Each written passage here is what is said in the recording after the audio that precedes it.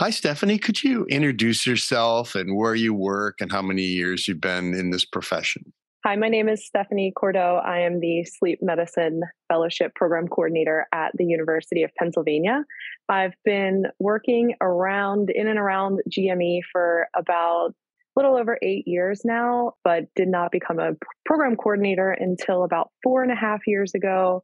I do have experience in both the community and university setting, both in residency and fellowship programs. Stephanie, you've been real involved in the Alliance and the programs there. Can you talk a little bit about what that's done for you and your career? Yeah, absolutely. So I would say that my involvement with the Alliance has been huge in my professional development. In fact, probably half of my resume is due to the Alliance. So I was introduced, actually went to my first AIM week after I had been a coordinator for only 4 days. And I got to meet some amazing people there who I am still friends with today. Lots of networking happens at those events. And I ended up joining the PA Program Planning Committee, which I've been part of for a few years, vice chair for about 2 years. And it has allowed me opportunity definitely to network, to meet new people from all over the country in different types of programs, and also has allowed me the opportunity to share my knowledge and present both virtually during the COVID pandemic and then also in person at some of these events. So definitely a huge proponent of any new coordinator to be a part of APGM and join AIM. It's a great opportunity. Great. So you're really at that stage where you're giving back. Can you talk a little bit about the importance of finding a mentor when you're new at the job? Absolutely. So my main mentor actually was my GME director. I was in a community hospital setting, so the GME office was quite small, and I was actually a main part of the GME onboarding process, which is not typically the case maybe in a university setting. But she was an amazing mentor. We're still friends to this day.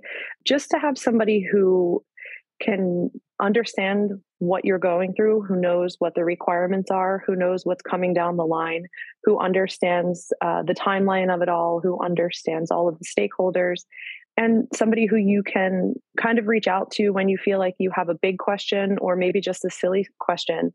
And outside of my institution, as I had mentioned, I met a lot of people at my first AIM conference, my first AIM week, which was in San Antonio. And I sat at a table, and those ladies are still my mentors today. We reach out to each other every once in a while and just say, "Hey, have you heard about this requirement change? Or are you working on anything new? Or what do you do for wellness for your trainees?" And I'm a very social person, so having those people in my corner is just so important to me. I sought those people out, and I can't overestimate the value that having somebody in your corner really provides. And ultimately, some of them become friends. So that's really neat. So we're trying to formalize mentoring. Do you plan on listing yourself as a mentor in the AIM mentoring program? Absolutely. I am currently listed as a mentor. I just recently updated my profile to include my current role, and I think that will hopefully expand the mentees who are interested in working with me, and anybody is welcome to reach out. I'm happy to communicate with anybody who is interested in my mentorship at any level, whether you just need somebody to check in with, once a year or somebody to text you every day. I'm happy to help. I think people just starting out in a profession don't realize how much the veterans want to help and give back. So in terms of advice, what do you wish somebody would have told you when you first started? I came into the GME world as an administrative assistant, which is not a role that's really defined by GME at all. It's just on an institutional basis, just other duties as assigned kind of job. And I did not realize the amount of work that I was doing in that role that was contributing to the program itself, to ACGME accredited programs. I didn't realize that those skills that I was learning would have gotten me to the point where I am now and can take me further. So I think what I wish I would have known was the amount of opportunity that there is in the GME world. Now that I'm in a university setting, I'm discovering, University of Pennsylvania has a graduate program for graduate medical education. I mean, it's huge. So I think I wish I would have understood how a title such as administrative assistant or administrative coordinator or coordinator can really open up so many opportunities down the line. You mentioned ACGME. The website and the guidelines can be overwhelming. What was your approach to, using ACGME's resources and also, putting your fingers on answers when you needed them? Yeah, so the ACGME requirements are, our rule book. It's a coordinator's role to understand all of those guidelines and, keep an eye on them. And ultimately, it's the program director's responsibility, but the program directors rely on us sometimes to make sure that we're reading thoroughly. So I actually printed them out and I had a highlighter and I went through and I would highlight in certain colors. So one would be things that I think we're doing really well, and some were things that I think we could improve on, and some were things that I didn't understand whether or not we had. Maybe I didn't know where the lactation room was, for example. That's a requirement, but I did not personally know where that was. So I highlighted that and I found my resource and I found out where it was so that when my trainees asked me about it, I could answer that question. You don't need to know the answer to every question, but you should know how to find that answer. So it's really about how to find the answer within your resources. Who do you go to? Where can you find that? Which organization or which stakeholder governs this question? So very important. Great. Let's move to one of the topics for the panel the first week, and that's collaborating with your program director, communicating with your program director. What do you think is important for a new administrator to understand when it comes to the program director? Great. So I actually just started with a new program director after working with the same program director for years. And my new program director and I had to develop an understanding of how we can communicate. So I think the number one thing is understanding when your program director has protected time, when it is appropriate to reach out to your program director. So for example, if your program director has clinic on certain days or is rounding at certain times, it's probably not a great time to reach out to them. As a new administrator, you might not have a total understanding of what the clinical responsibilities of your program director are. Maybe they're operating certain days depending on what your specialty is. So I would definitely say establish when is the best time to reach out to your program director.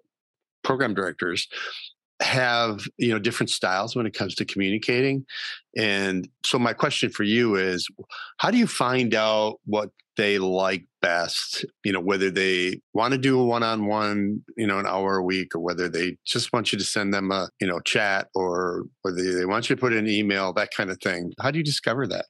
Yeah, so I would say that you just need to be the person to reach out to them and just have that open conversation.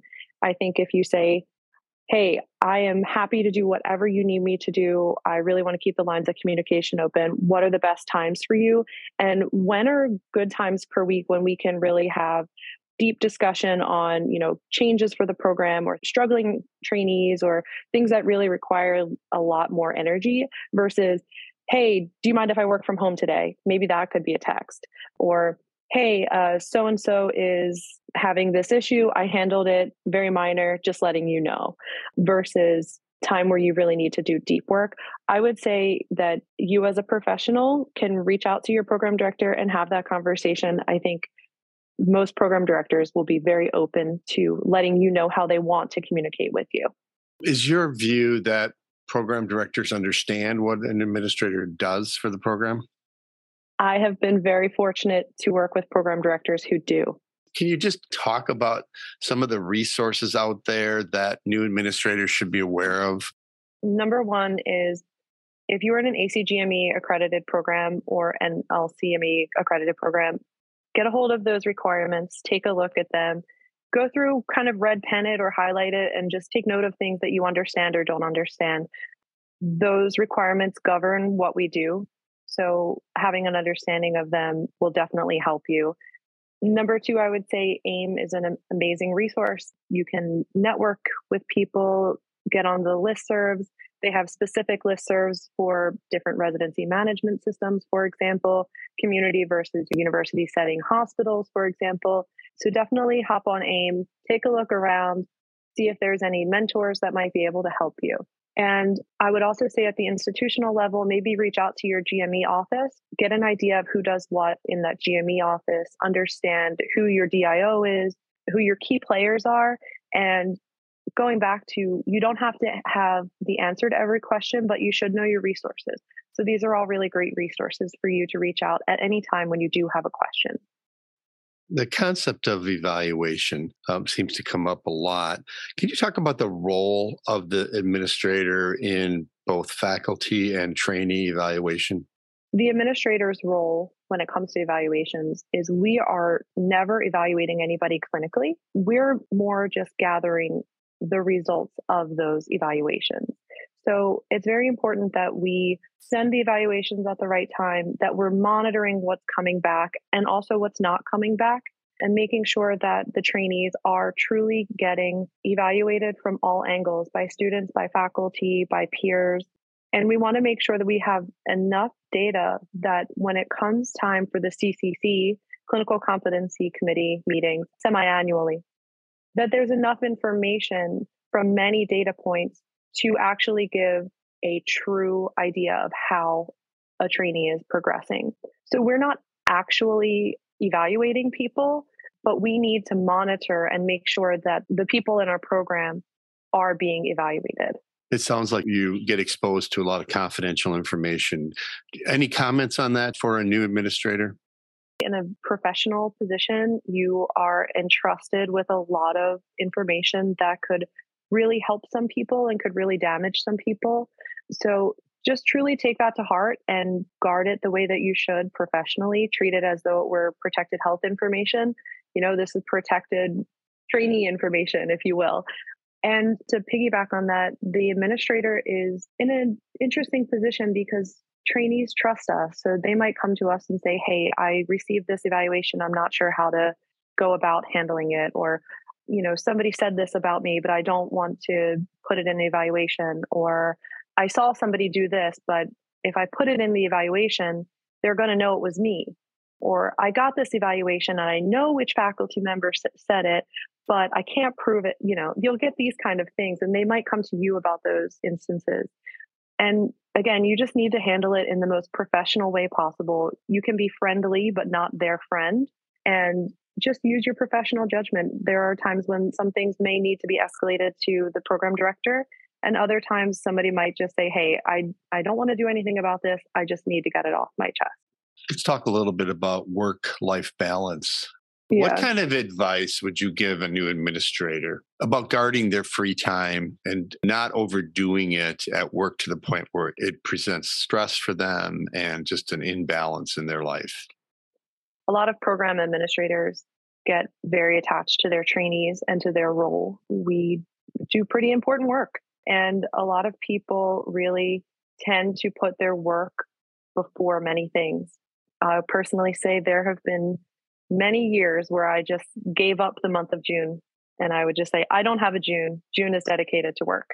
So I would say try to limit that as best that you can. Let somebody know when you need help.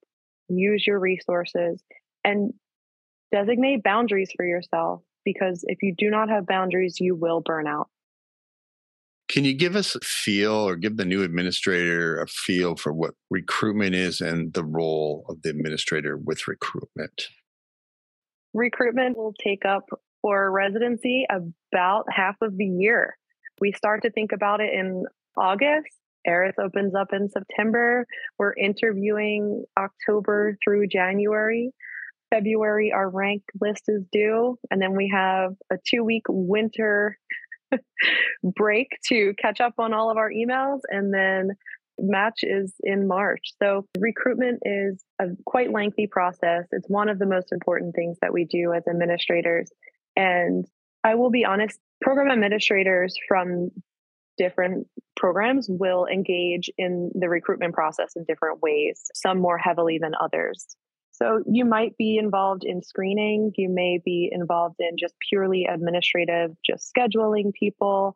You might be designing the website. It depends on what your program asks of you. And again, make sure that you're developing boundaries around these things because it can be quite a stressful time. Let's talk about diversity, equity, and inclusion. It's a hot topic. There's a lot of sessions on it. As an administrator or as a new administrator, what should I know about that? In terms of recruitment, we all have an understanding of how important it is to have a diverse group of people contributing in any setting, and especially in medicine. People from different backgrounds will bring different education, and they're just going to have a better experience if you have people from all over rather than, 10 people in a program who trained at the same place. Any comments about the importance of, understanding visa, international trainees? Do you have anything to add there that you'd like to talk about? Absolutely. The program that I have recently worked in, I had a lot of international medical graduates, and I just think they bring such value to a program. You're bringing in people from all over the world with diverse backgrounds, with diverse medical education. Some people have been practicing in other countries already, and they add such depth and value to a program. The visa process itself can seem a little bit daunting, but there are so many support systems out there. The staff at the ECFMG are amazing. And honestly, I think it adds value to you as an administrator to understand this extra skill. You know how to do part of the immigration process. That's a big deal. So, and there's two sides of it, well, many sides of it. One is definitely the value that they add to your program, and the other is the value that knowing the process will add to your resume. But then there's these relationships that you develop with trainees from all over the world who are just, they have so much to offer you. They have different experiences. They bring you different foods and you learn about all these different things. And it's just so exciting. I truly, truly value my relationships with all of my international medical graduates. And yeah, I think learning how to do the visa process has actually been quite enjoyable for me. Stephanie, could you address the importance of working with the various technologies and especially your role in process improvement? Definitely. So we have so much technology that is just free and at our fingertips if we know how to use it. The Microsoft suite seems so basic, but it's so helpful. I mean, we have Teams. It's basically your own e-library for your learners. You can use it for meetings. I mean, there's just so many things that you can do with such a simple free program. So just knowing simple things like that, like knowing your Control C, Control V, knowing your shortcuts is going to save you a lot of time. And just my goal with any program that I'm working in is just to bring as many improvements as I can. So I like to think of things as you should be able to put as little energy into something and get the most out of it. So, for example, at both of the programs that I've worked in, I implemented digital, accessible online calendar systems so that trainees are not carrying around a printed out Word document of a calendar in their lab coat pocket. I found that to be ridiculous. I would not want to do that. We have app capability. Let's do it. So, and I think that's really appreciated by people. Another thing that we have implemented is a digital suggestion box. I mean, people are not writing with pencil on a piece of paper and dropping it in a little box anymore. That's just not how people function.